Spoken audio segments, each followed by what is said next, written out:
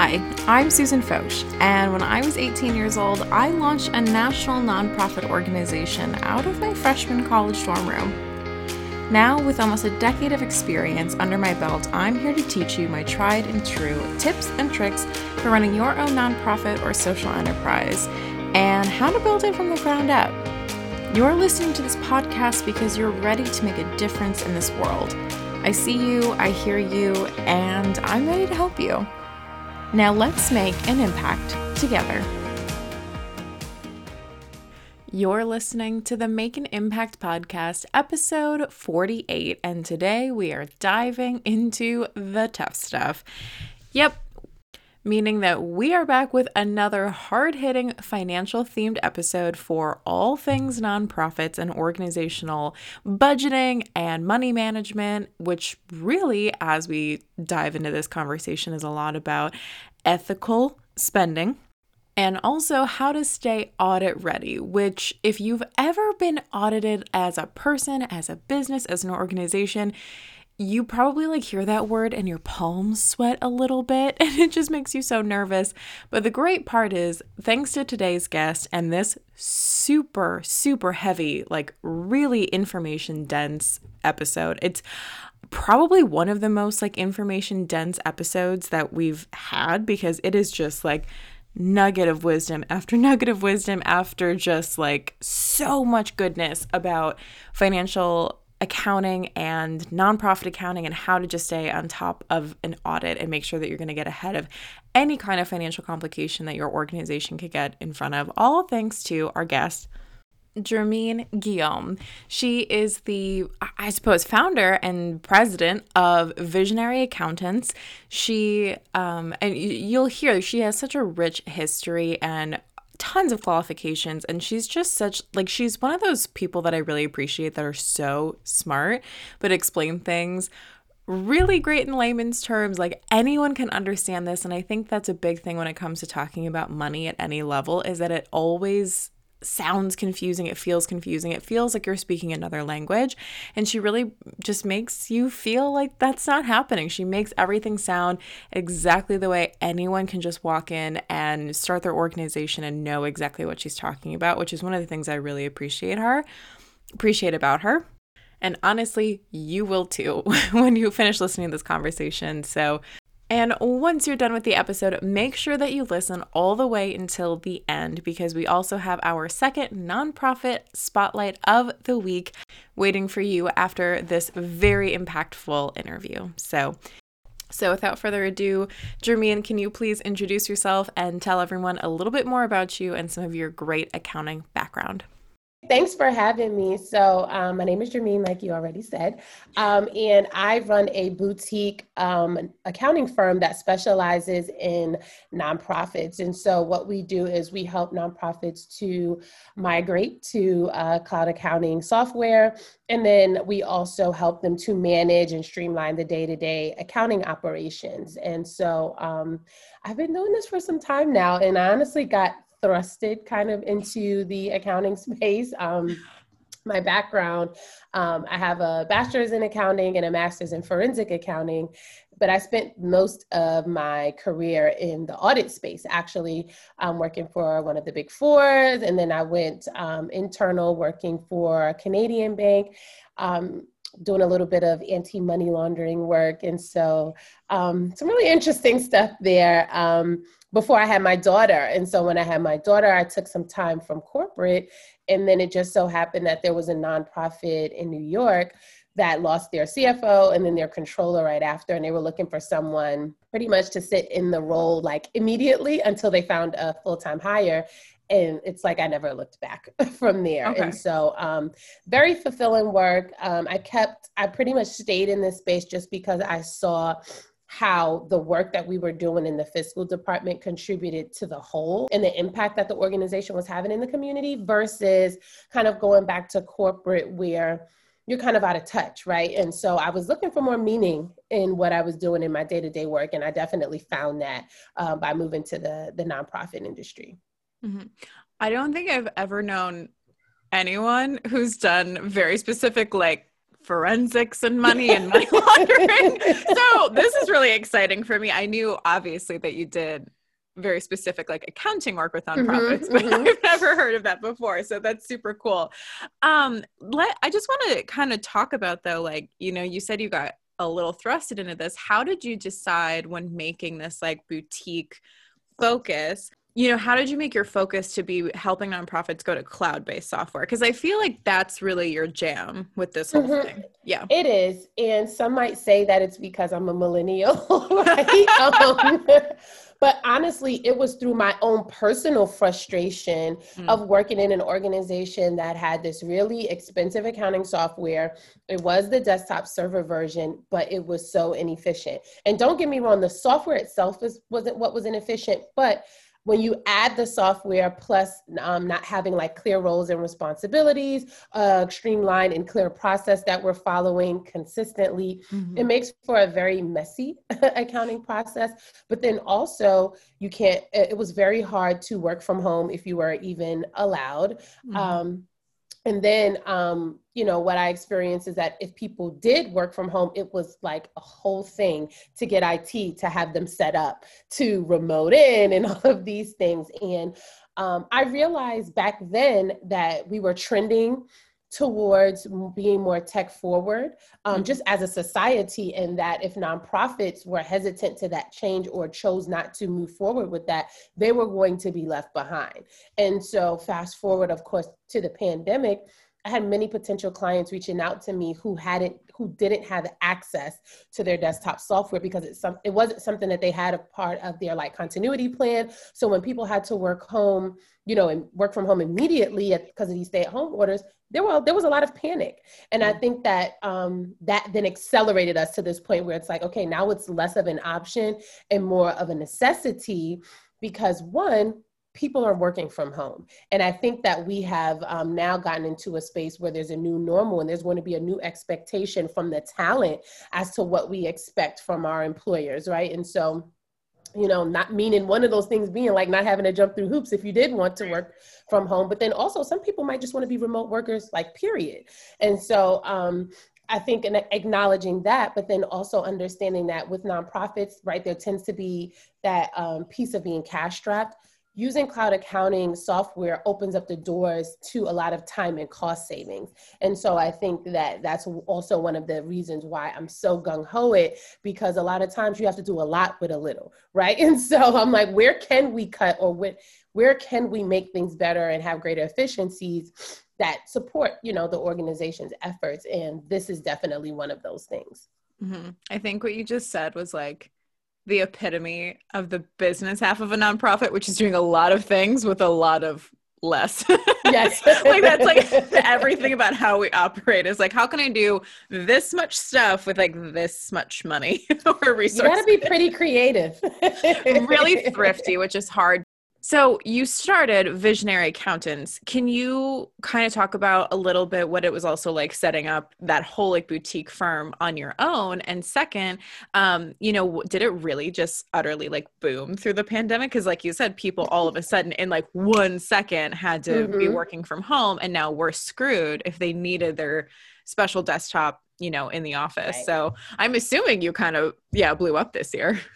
So honestly, I had always been doing taxes and small bookkeeping jobs on the side. I think it was always just assumed that because I had the accountant title or degree that like, oh, I know taxes and bookkeeping. And so I would have people coming to me. And so I had always kind of been doing that on the side.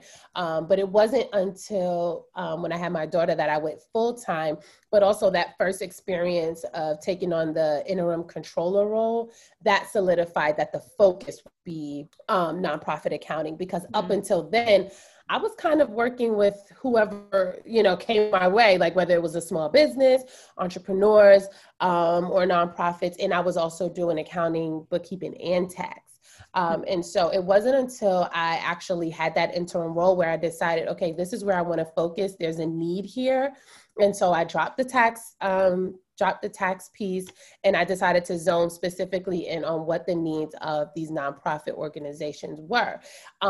Now, when the pandemic happened, we didn't necessarily boom, but we definitely saw a pretty good increase in interest. I think what's still happening, which is why a lot of what we're focusing on this year is education, is that there's still a lot of hesitancy about moving to the cloud and working remotely or virtually. And so I see this mostly in this space, though, which is, it's odd, but I get it, right? And so I think because people are used to coming into an office, you know, executive directors want to be able to kind of walk down the hall to the fiscal department. Sometimes they can't visualize what that would look like virtually. And so I'm finding that I'm having to do a lot of educating on what, you know, either outsourcing your accounting would look like, or if they're looking for more of a partnership, what that could look like without us having to actually be there. And I think that's the thing. It's like,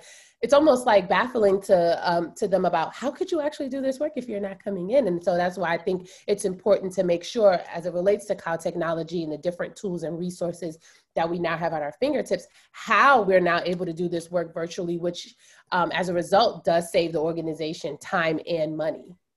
Yeah, for sure. And I think, I mean, it's a huge mindset shift in general, Absolutely. which, I mean, obviously a pandemic was a mindset shift, but I think money is, you know, just like in general, I think the way people think about money, period, like in their personal lives, like for their own retirement, and then their businesses, now nonprofits, like there's a lot of, I think, money behaviors and mindsets that we still have to undo. And one of them being that you should be like right down the hall for like any question. Absolutely. Absolutely. Yeah. Oh, that's it's like hard. they want to watch you. I don't know. There's this notion that if you're working from home, like you're not really working. Right. So isn't that frustrating? It is, because I'm one that I really don't like micromanagement, and I'm from the space, like if you hire someone, you don't trust them to do the work, whether it's in office or from home, then maybe that's a bad hire, you know, so. Well, that, and at the end of the day too, like if stuff's getting done, you know, like deadlines are being met. Where like I'm it's sitting? okay.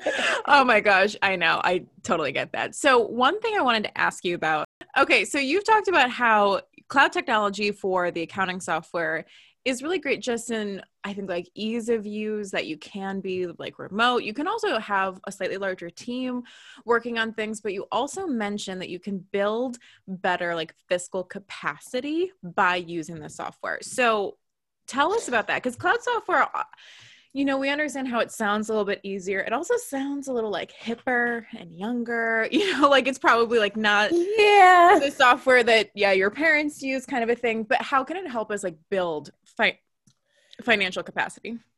So you actually hit the nail on the head with the whole idea of it being like this quote unquote hipper. And I think that's why I made the joke about the whole millennial thing, because I've literally had like executive directors say like this remote stuff is like new, like you millennials want to work from home. Like, and so when I think, the thing is like capacity is such a common term used in the nonprofit space. And I like to always approach it from the fiscal perspective, because one, it's one of those back end processes that is not often talked about. And it's one that often doesn't get a lot of attention, but it's super important. Like you create a nonprofit, not necessarily with the idea of making money, but if you don't bring any money, it's going to be very hard to achieve your mission, and it's going to be very difficult to have any kind of impact. And so we still have to make the money an important piece. When I mentioned fiscal capacity, I've yet to work with an organization who didn't feel strapped or short-staffed as it related to managing their accounting. And so when I talk about fiscal capacity and how accounting software can help with that, there's a lot of work right now being done very manually, right? There's a lot of redundant processes, and moving over to the cloud can eliminate a lot of that. So sometimes while you may be thinking that you need a new hire, you might just need a new process, right? You might just need better software. And so I talk about, you know, breaking down to rebuild and kind of determining what process would best support the work that your organization does. And are you really short-staffed? Do you really need an additional person, right? Or is it that you really need to rebuild your process so that it supports the current operations of your organization? And what I find is that's it. I mean, I worked in an organization. I mean, we were like 10 people deep in the fiscal department and they were still wanting to hire. And I'm like, there's no way, like we have enough people. The problem is that we don't have clarity in everyone's role, how it fits into the bigger picture. We don't have software that we're maximizing, and we don't, we need to rebuild what this looks like. And so I think like it's a fix to keep hiring, or it's an easy fix to think that, we need to get more money from the funder to expand the fiscal department. Sometimes it really is an internal issue that we need to address. Mm-hmm.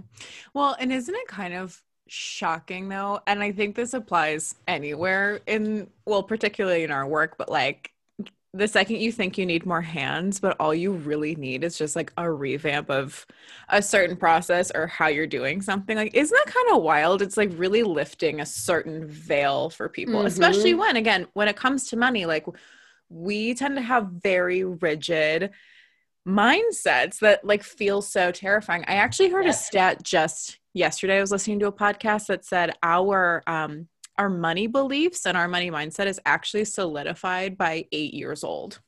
I believe it. I absolutely believe it. Yeah, that's a lot of rewiring that you have to do to be like, right, because you take those personal beliefs even to your day-to-day job. And so depending on what you believe, of course, that's going to play in how you actually like show up to work, the things that you actually say yes to, so I totally agree with that. Yeah, it's wild.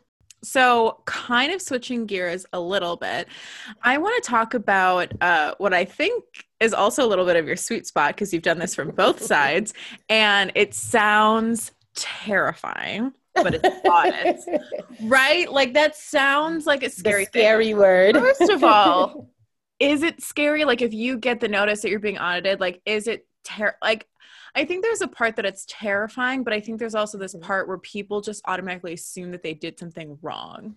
Right. And that's the inconsistency, I think, in understanding what it really means. So naturally, whenever you're audited, it's usually not because you've done something wrong. So we have a couple of different things here. So one, certain organizations, when you hit a certain threshold in your state, it's just required. And it really is, you can look at it like a check to make sure that you're actually doing what you say you're doing, right? And you're actually spending the money where you say you're spending it, right? But then you also have, for organizations that may be managing certain funds, government contracts, and things of that nature, those funders can also come in and, and audit you. But it's the same thing. It's like, I gave you $100,000. It was supposed to be for this shelter project. Can you prove to me, show me that this is where you spent that money? Same with the IRS. If you ever got audited by IRS, even personally, it usually is random. It's very rare that it was because they saw a red flag, right? And then even in the nonprofit space, some organizations choose to be audited because they think that it makes them look better, especially as they go for certain like grants and things of that nature. And so it's not scary, but it could be. And I think where the could be comes in is if you don't have a process for how you're managing your finances, because what an audit is going to do is shed light on those things, those inefficiencies, those errors. And so I find that if you have pretty good day-to-day operations, you're really good at your record keeping, usually when you get audited, you're not stressed. You're not overwhelmed or worried because you know pretty much that you got it in the bag.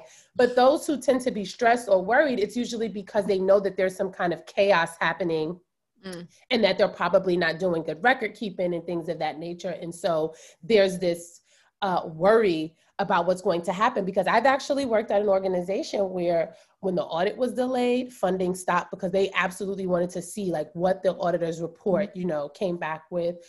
And then I've seen it where, if it wasn't well, contracts weren't renewed. And so it definitely is important. And I think it just shines a light even more as to why you have to make sure that you set a good financial foundation and that you have someone who is accountable and responsible for that fiscal function. I think too often we're just letting people who don't really have a background or an understanding in nonprofit accounting specifically manage the accounting, and that's where a lot of those hiccups come. And I say that specifically because, sometimes I see it's a volunteer or it's a general bookkeeper, but nonprofit accounting is actually a lot more complex than normal accounting. And so You need to know what you're doing because it's very easy to make a mess.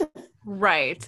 Which, yeah, I think is probably where some of that anxiety comes from, because it just is like this automatic thing of like, it is a mess. It is really hard. I probably did something wrong.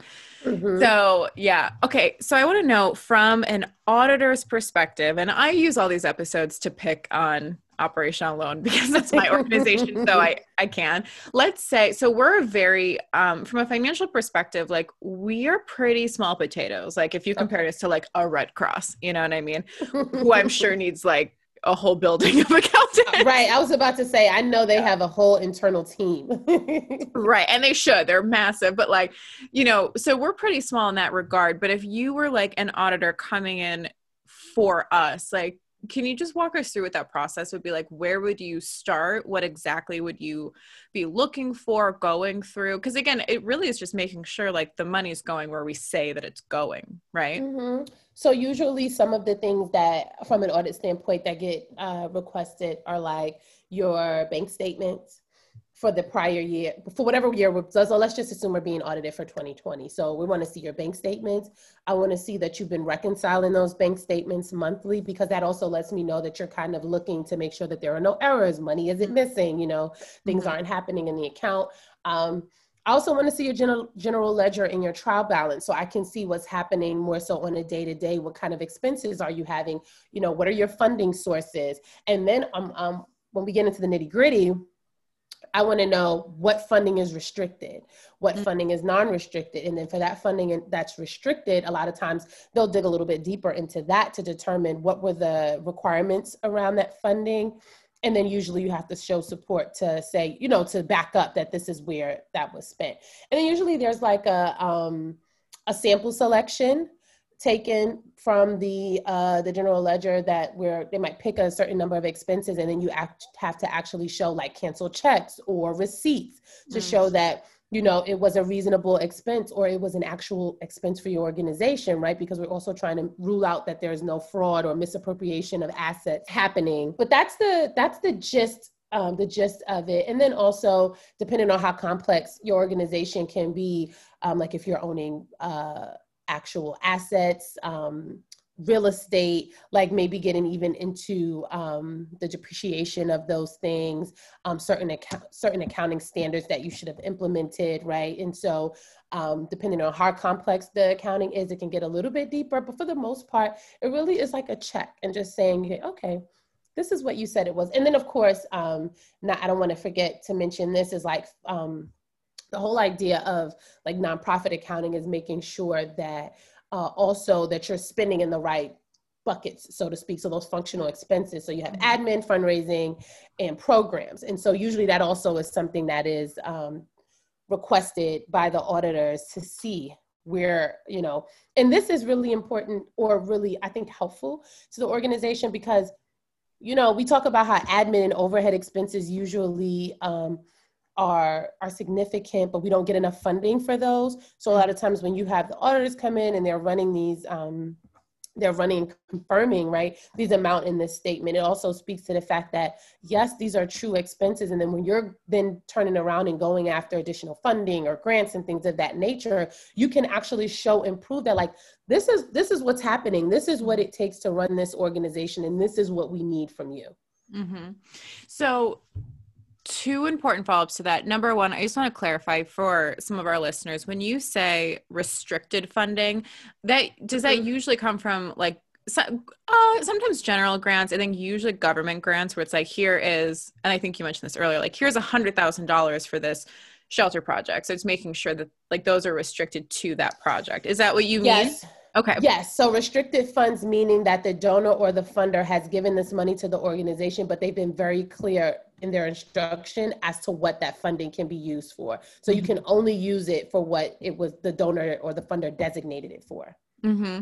Yeah. And I'll also just kind of chime in there. This year for operational loan, and I mean literally like just 2 months ago in January, we got our first like approved grant with restricted funding, and it was from the 100 Women Who Care chapter for Northern Door County. And so the money that we got, like I did promise, I was like, we will only use this money for veterans, schools, or, whatever programs we're doing like in the Door County area. So I've had to like start like a whole new different like ledger of like tallying down almost like all of those like things. Yeah, because the exactly thing is, for that. Yeah. Because they cannot ask, but then they also could ask, right? And so Right. I think that's why I talk about staying audit ready, because it's one of those things where outside of let's just say if you're required to be audited annually, that's one thing. You know that audit is going to come around once a year. But usually with the funder audits, they're sporadic, they're ad hoc. You usually don't know. It literally is one of those things, like you mentioned, you come into work, you sit at your computer and you have an email saying, we're going to be coming in to audit you for X period for this grant. And I'm I've worked with multiple organizations now, and I can't tell you, I feel like the feeling never gets old from them getting those emails. And it's like, oh my God, like, do we have everything that we need? Like, what I mean? Like, and sometimes even if you do know that it's, that, you have pretty good record keeping, I think there's still this just stigma with being audited that it's like, oh my gosh, like I'm going to be found out or something like that. And so again, I just think it's super important to be prepared, because then it causes less anxiety and overwhelm. Yeah. And honestly, like I would rather get to like the end of the year and maybe have like, again, like if 100 women who care, like never come back and say like, hey, can you show us the report of all like the money you spent in Door County? I would rather have like done that work all year and kept tabs and then have them never ask and kind of think like, oh, well, it was like a little waste of my time to do, but feel secure that like if I needed to hand it over any day, that like I could just hand it over. So that's totally fair. And the second thing I wanted for you was, we're talking about this and being audit ready, and really the fact that I think the root of an audit and where, again, it makes people nervous is that it really is kind of an ethics check. Yep. Would you agree with that? Yeah. I would absolutely agree with that, because there's this notion, which is technically true, right? Nonprofits are created technically to serve the public interest, right? There's usually a mission or a cause that the nonprofit was created to serve. And so an audit really is kind of like a check to say, are you really doing that? And so I think sometimes maybe that causes the anxiety, but I absolutely agree that that's technically where that ethics piece come in, because it's like, you said this, but let's back that up. Like, how can I see that this is actually what you did do? And so that's why I say, like, you dot your I's, cross your T's, yeah. Just make sure, because I've seen organizations lose funding and contracts. And a lot of times it had nothing to do with misappropriation of assets. It just strictly was like too messy, as far as their books, where they just couldn't pull it together to actually support the spending of the organization, honestly. Yeah. Well, and honestly, so I want to ask you two controversial questions. Okay. So this is like my new favorite part, because these are things that I have been thinking about and like really sitting on for a long time. More I've like solidified these theories in the last couple of months as I've continued to get really heated about like nonprofit overhead, which is the episode I just put out this week. And like the way that the public like treats overhead or looks at overhead, looks at nonprofit salaries, because I think that the way that we do it and think about it is really antiquated, really outdated. Absolutely. And two of my, I think, proposed solutions to change the entire nonprofit sector, which is really a dramatic goal of mine.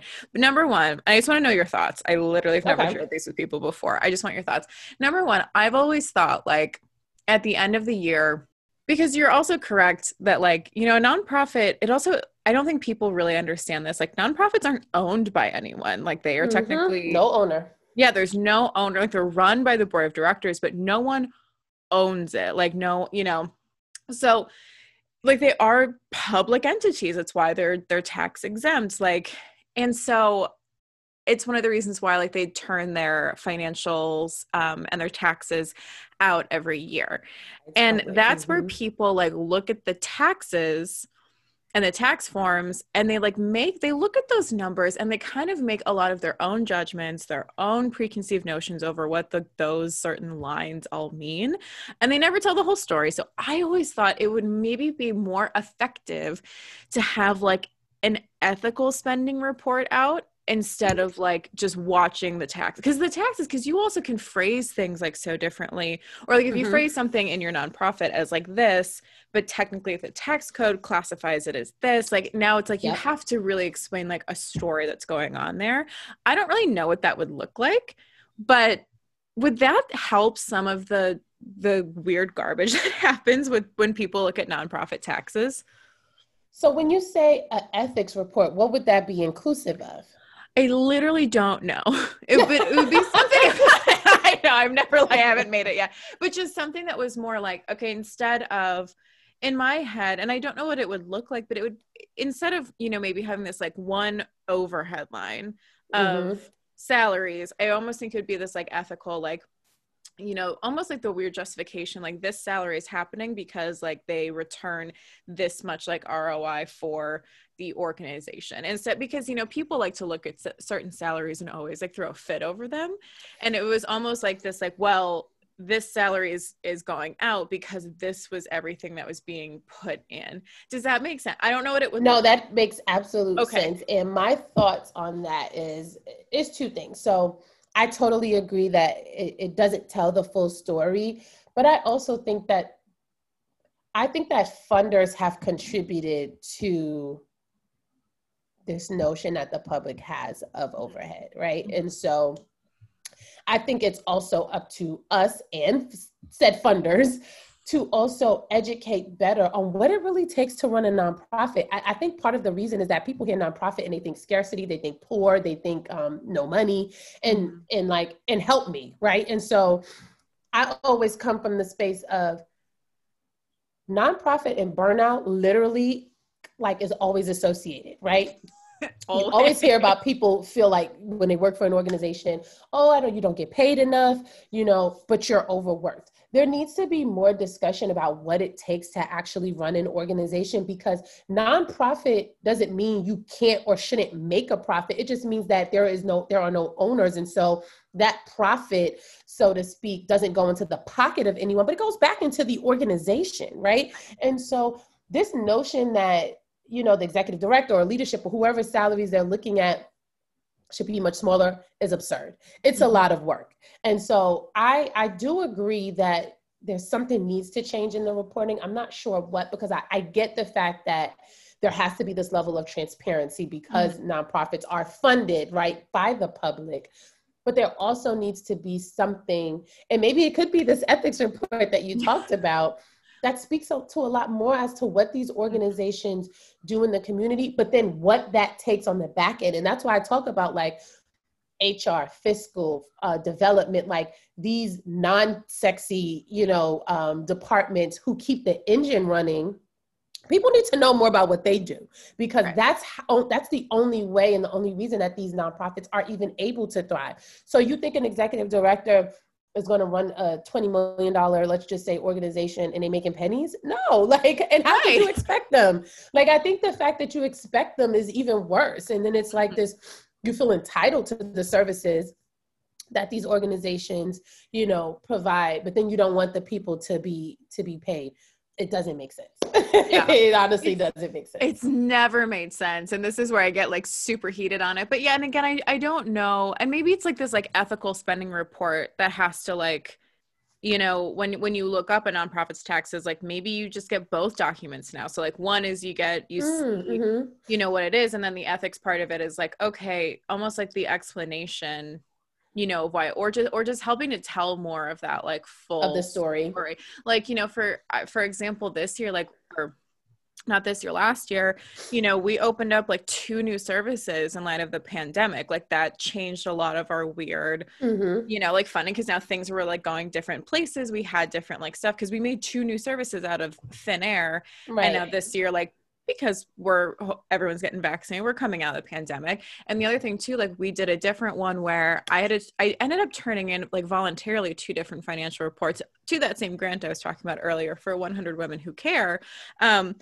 Because it needed explanation. It looked weird. It was like our in-kind donations looked like they skyrocketed and like dominated most of our stuff because we got the Google ad grant for $10,000 a month for Google ads. So I was like, well, here's one report of what I'm literally telling you and what we get in in-kind donations. And I was like, but that's such like a large, it skewed everything so much. And I was like, let me also show you a different one where it's like in a different light that explains it better. You know what I mean? Because it was just like, that's No, such I a large absolutely amount. know It what you mean. skewed it fast.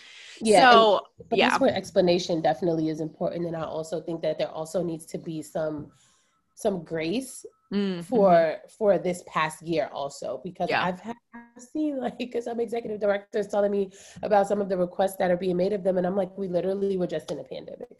Like, what do you think people were doing this last year? And so, Yeah. I think we have to be reasonable, um, and understanding, because people run the organization. It isn't a robot, and so we have. But I completely agree with you to the part about explanation, because I think for a lot of people, what I forgot who I was having this conversation with, but there was a significant increase in the demand of services from nonprofits, due to the pandemic, right? And so a lot of people who were losing their jobs, and so of course, in need, and so some of those numbers, as far as maybe like funding given and things like that, may be severely skewed for 2020.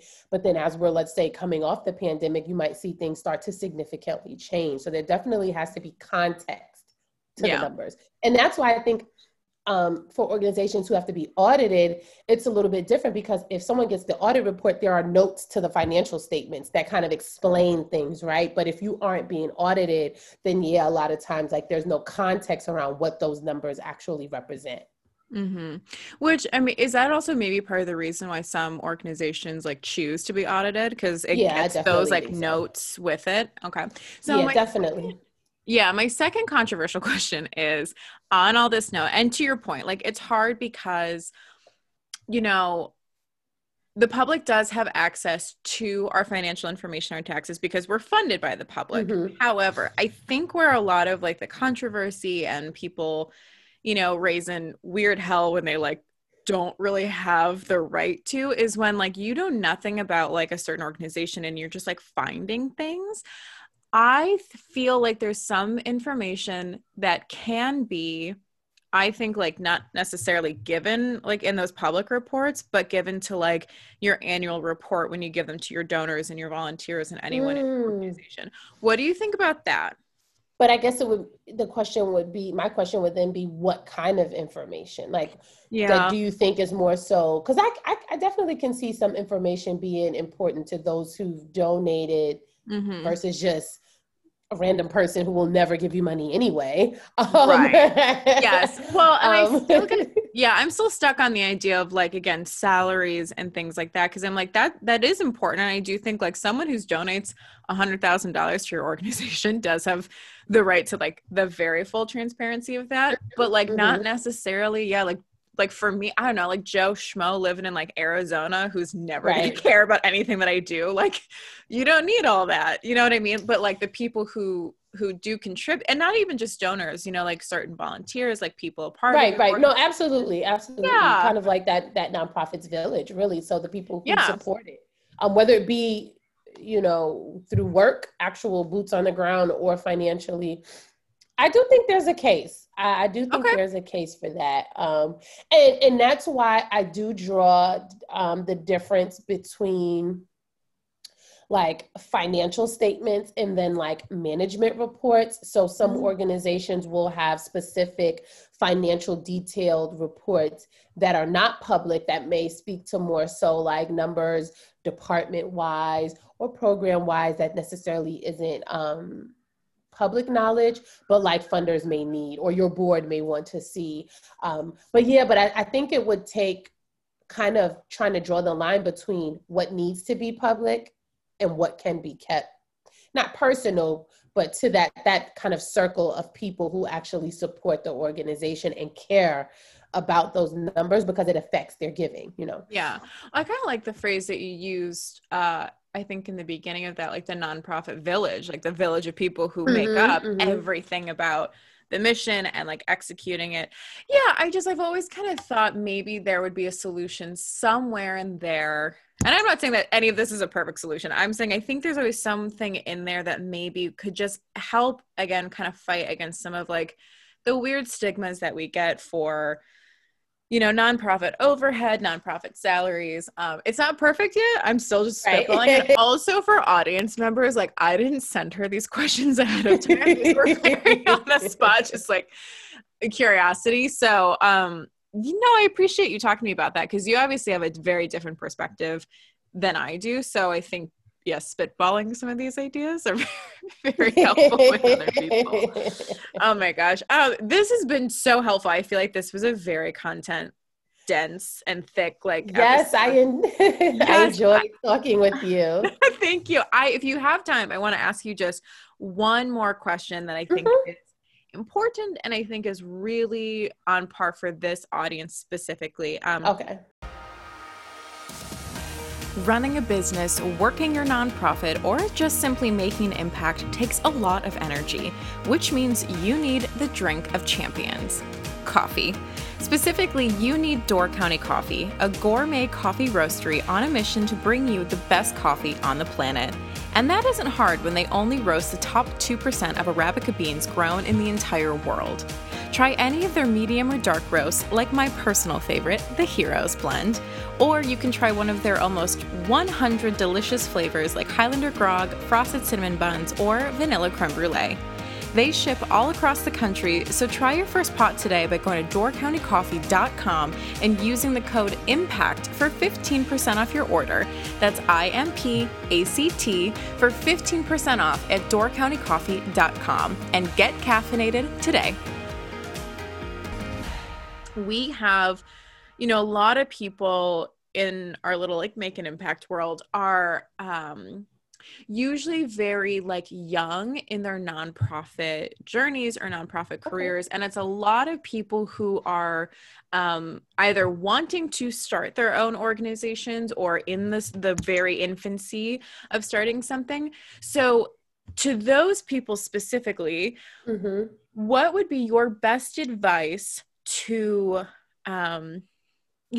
just from a financial and an accounting perspective, how can those people start their, all of their accounting, their bookkeeping, how they're doing stuff, how do they start that off on the right foot so that they're not 5 years in and then it's oh no, this is a hot mess and I have to fix it. So if you are just starting an organization, most times you are going to be all things to your organization, right? And so at that point, there really is no funding to hire. Usually whatever funding you're getting is going right back into the organization. And so one of honestly, the basics, one would be to implement an accounting tool. Two, it is 2021. There is no reason why we are still jotting down things in Excel.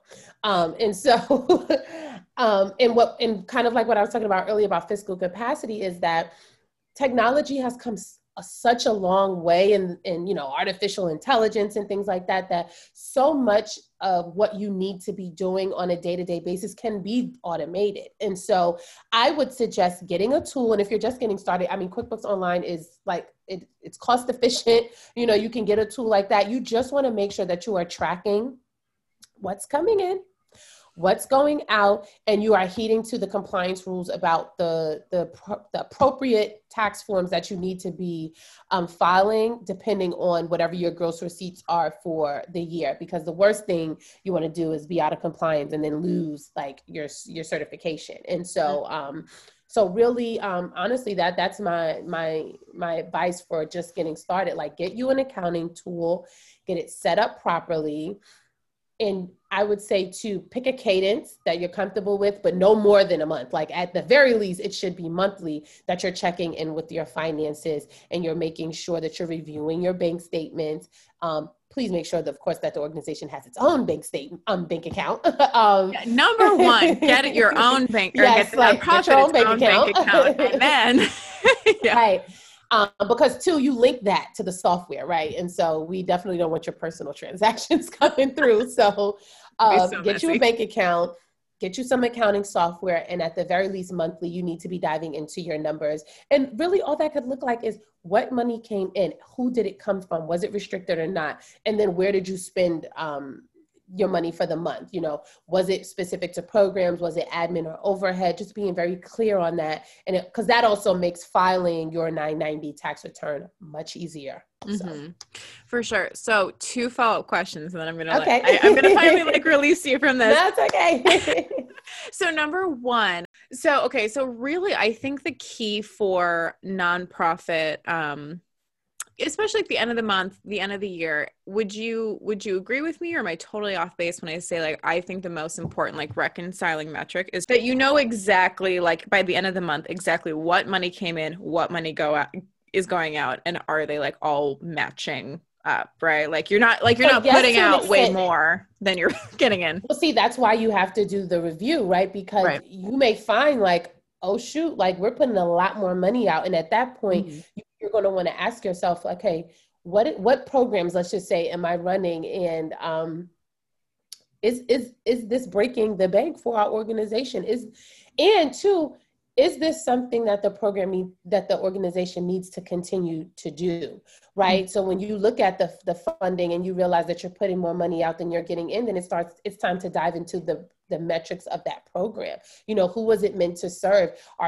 Is that program actually meeting the goals that was set for it? Because a lot of times what I find is that you have historic programs and things that we've always done, and then it's but it's draining your nonprofit, and then not people aren't being impacted, right? And so I think it's important, and that's why it's important. That was a really good point. That's why it's important to actually look at the numbers, because you need to determine whether or not you are putting out more than you're getting in, because the hope is that you have a little something left over so that you can, either create a reserve, right? So, something that you could tap in, when times got hard, or having that left over so that you can then invest back into the organization. Because if you don't grow, you'll be the only, because sometimes, let's face it, you're not even an employee yet, right? You might just be doing this because you love the mission, but eventually you need to get paid for your hard work. I'm a firm believer in that. And so when I talk to people and it's I've been running this organization for 10, 15 years and there's no salary or nothing, I'm just what's happening here?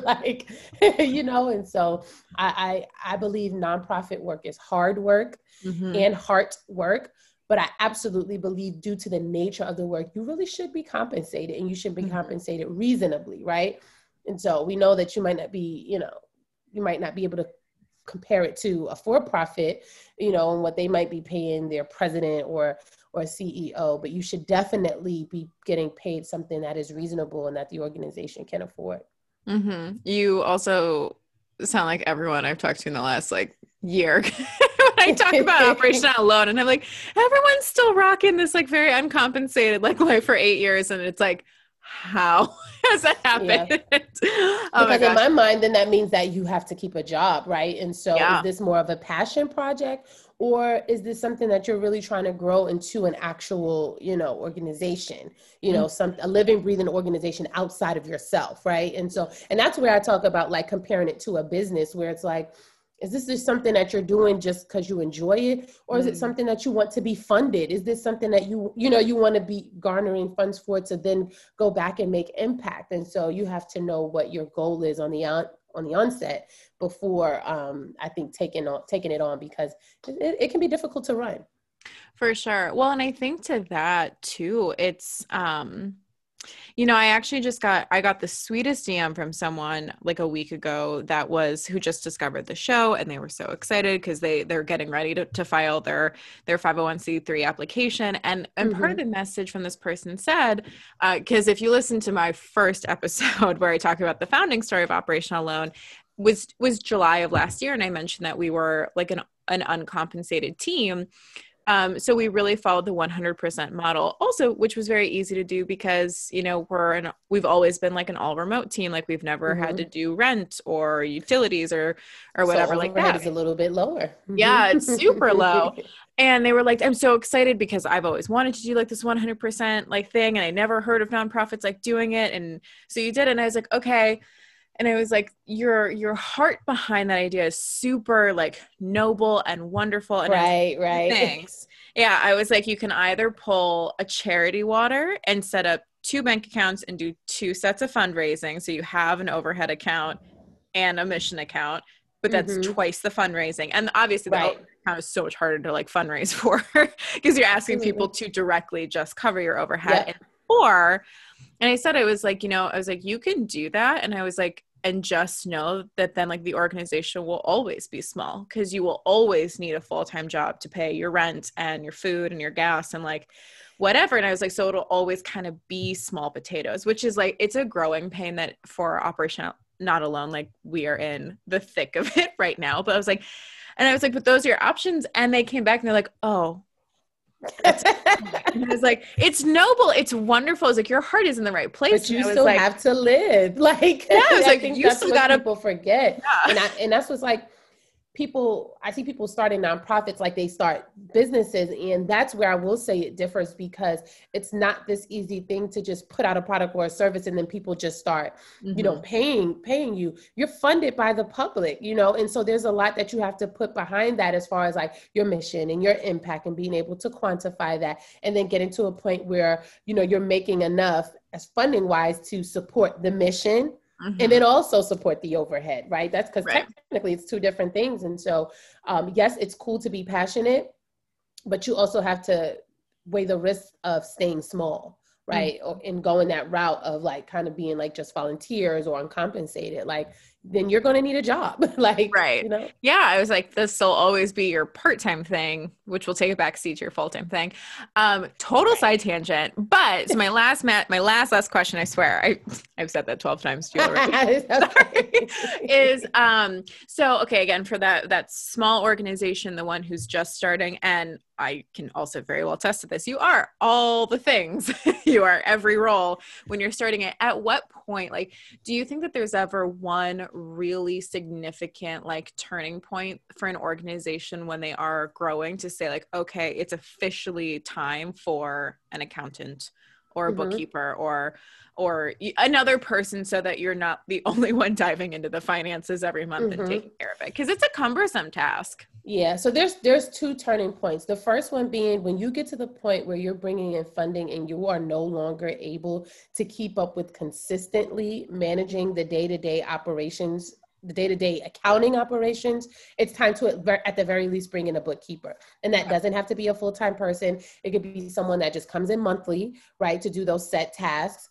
The second one is once you hit the threshold of being audited, you absolutely need to have a dedicated financial leader, whether it's a bookkeeper, a controller, or a team. That's going to depend on the size of your organization. But once you start to get to the point where you have to be audited, you absolutely need the support of an accountant.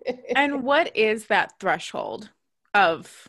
So that threshold is going to vary by state, but it could be anywhere from 500,000 and higher.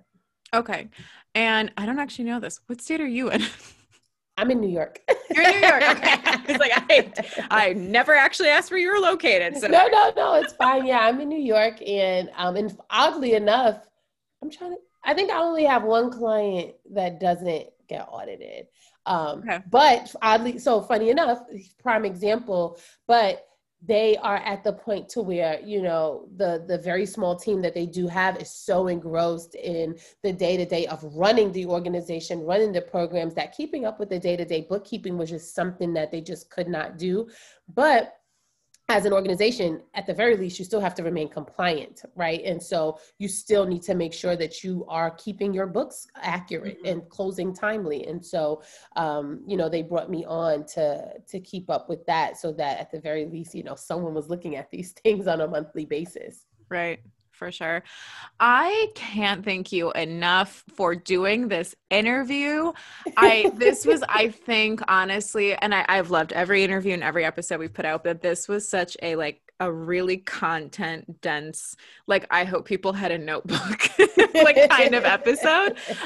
So tactical, so wonderful. And the thing is too, as we know, the financial part of these organizations is never fun, is never exciting, and is usually pretty anxiety inducing. So I thank you for making it feel a little easier, a little lighter, something people shouldn't be afraid of.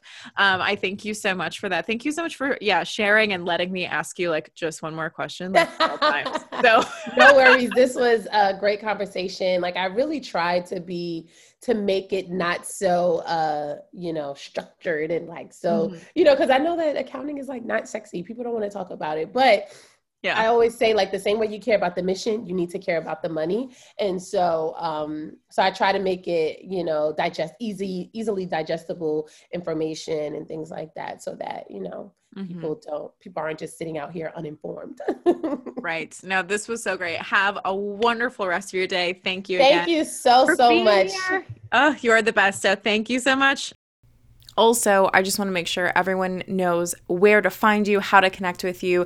Definitely head over on Instagram at the Visionary Accountant, because you not only post like obviously like really fun stuff and cute pictures, but it's like really good content. I know that you are on Clubhouse, so people can also find you there and join into a room, but there's a lot of amazing content and just free knowledge that's hanging out on there through IGTV, through your stories, through whatever. So people can definitely connect with you on Facebook, on Instagram, on LinkedIn, on all the things at your website with the Visionary Accountant and get a lot of really good a lot of good insight and keep working with you from here on out.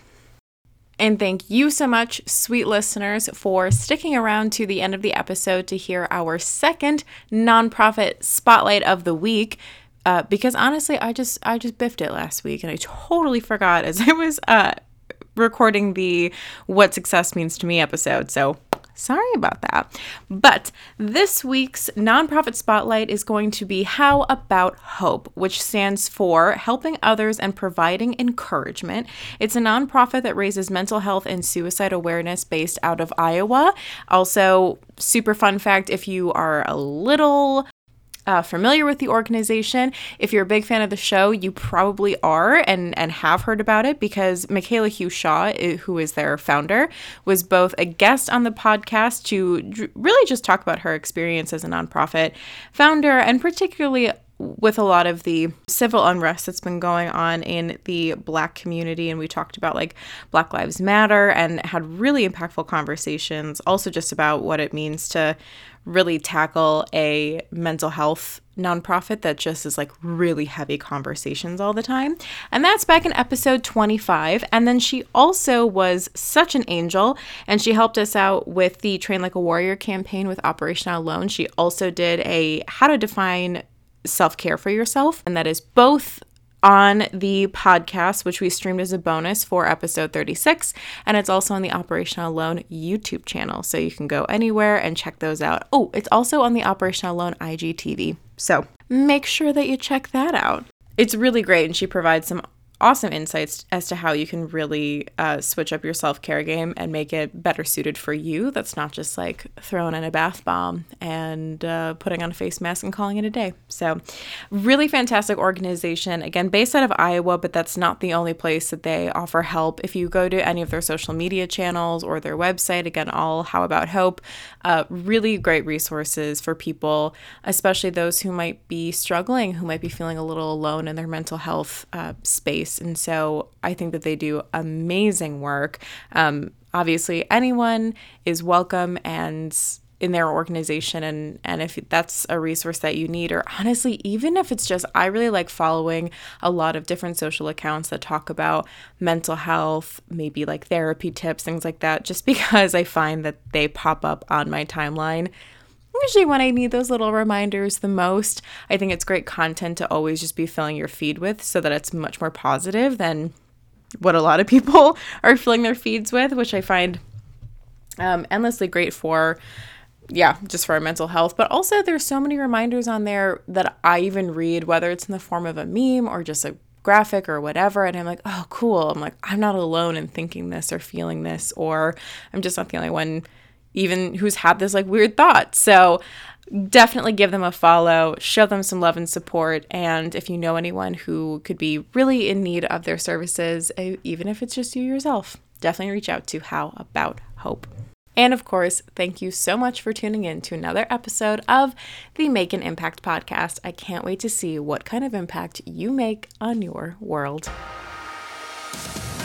Thank you so much for tuning in to another episode of the Make an Impact podcast. If you enjoyed yourself, would you do a little rate, review, subscribe dance? And if you really enjoyed yourself, would you share this on social media so someone else could catch the impact bug? Until next time, friend, I can't wait to see what kind of impact you make on your world.